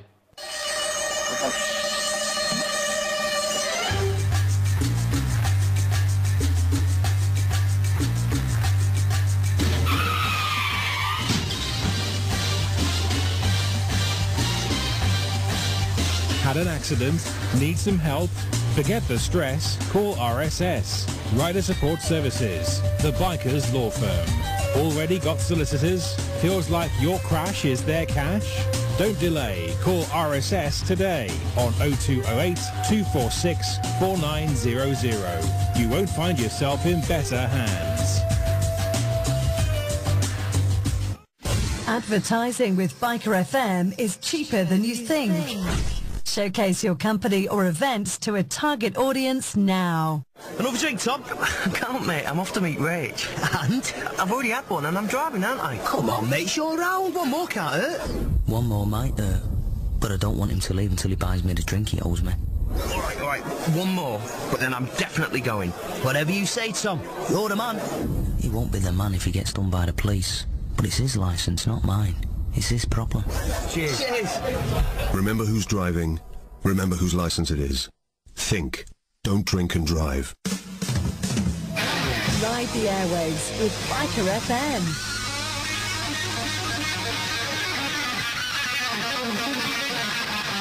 Okay, so we're back on air now with Chris Bomber Harris.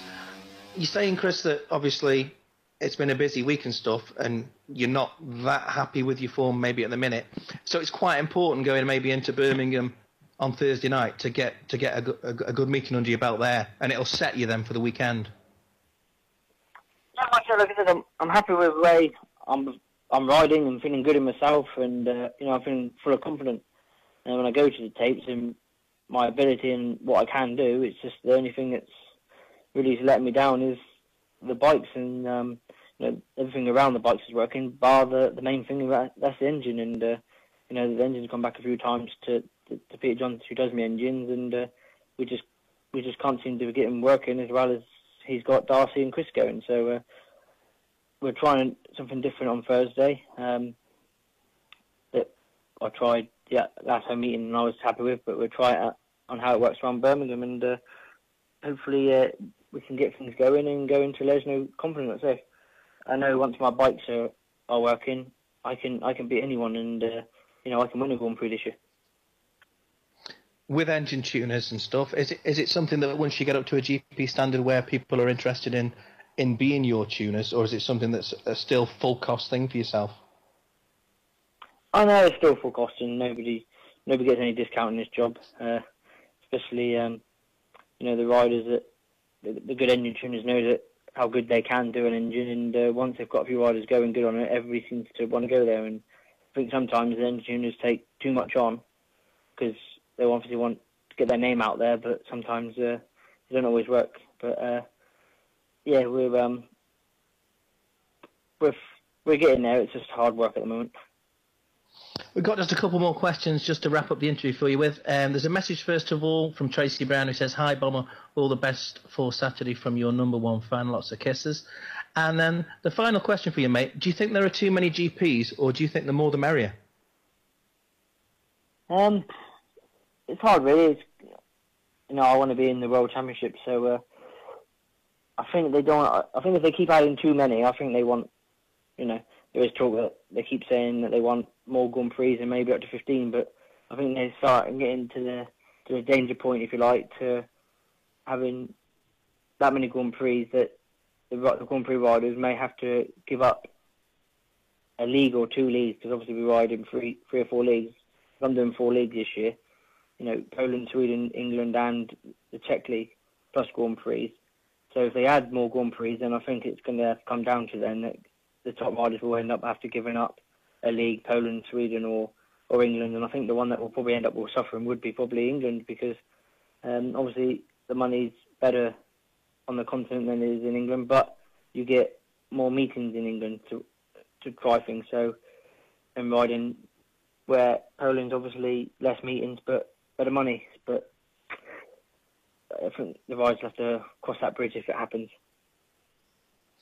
Well, you can rest assured, mate, that all the British fans will be behind you this coming Saturday at Leicester. They'll be cheering you on, sat behind their TV sets, and we'd like to wish you all the best of luck from the Speedway Show here at Biker FM as well. Hope you have a cracking meeting, mate, and we'd like to thank you for coming on the show tonight, and keep it revved on, mate. We hope you have a great meeting.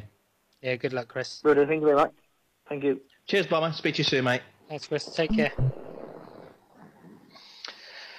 Yeah, so, yeah, I mean, the thing is with Bomber, as last year, he's not afraid to make changes when he changed his entire pit team and stuff. So I'm sure if he's not getting the best out of the engines, that, you know, his engine tuner might be on borrowed time, and he might look to make some changes in those respects as well, Paul, because it's a confidence thing as well, as a few of the riders have mentioned, and as soon as he clicks, you know, he'll be on fire. But watching him over in Poland over the weekend, there was races when he was absolutely superb, and then there was other races where he uncharacteristically couldn't fight his way through from behind, and that's probably because he's down on power.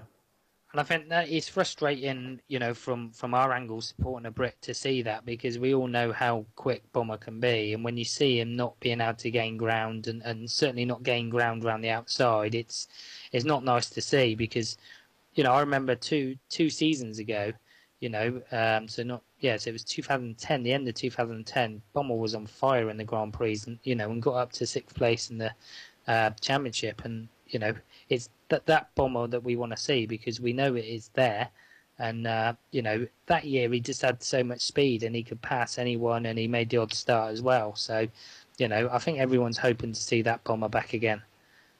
Certainly so, mate. Well, we're getting close to the end of the show. It's not finished at Wolverhampton's yet, but by the look of it, they didn't have an interval because they were a little bit wary of the weather. So they're up to heat number 19 at the minute. So there's a semi-final, there's another heat, and then the semis and the grand final to come still. Numbers-wise, like you said last time, Tom Perry, 12 points from 5 rides. Kyle Howarth, 11. Where's Richie Worrell down there? He's not had another ride yet, so he's still on 9 from 4. Steve Worrell's doing all right, isn't he? Yeah. He's still in the mix, and he's banged in a win in that race as well, hasn't he? So if you want to keep up to date on how that's going, then check out the speedwayupdates.proboards.com, or you can check it out. I'm sure the full result will be on the British Speedway website towards the next half an hour maybe, so that's speedwaygb.co. Well, Joe Haynes is doing pretty well as well. He's on, what's he on? He's on 11 points, so it's good to see him doing well, because he's had a few injuries, and he's a good young lad. Certainly. So coming up for next week, mate, what have we got lined up? We've got Nicky Pedersen. We've given him a few shout-outs. We're looking forward very much to hearing his interview. What else have we got lined up for next week? Well, we're going to try, and obviously depending on who it is and depending on their commitments, we're going to try and get the British Under-21 champion on here. So, you know, it could be anyone at the moment, couldn't it? It's looking fairly open. Obviously, lots have been made about tracks at the moment, obviously with the Bellevue side of things, and that. So we're going to try and get one of the top track maintenance guys on the show. So it'd be very interesting to hear their views on track maintenance and how it works, really. Yeah, definitely. Well, it's been a cracking show again, mate. It's been a pleasure to be part of it again this evening. All the big names seem to be giving us a shout out and happy to come on the show. Thanks again to Graham Flint, who sent us a message to say he's really enjoyed being on the show. He came across okay. He came across perfectly, didn't he, mate? It was perfect, yeah. It'd be great to get back on that. James Sargent withdrawn from the You've been listening to Biker FM, the UK's online radio station run by bikers for bikers. Don't move a muscle. The next DJ is just plugging in their headphones and making themselves comfortable, and we'll be right with you.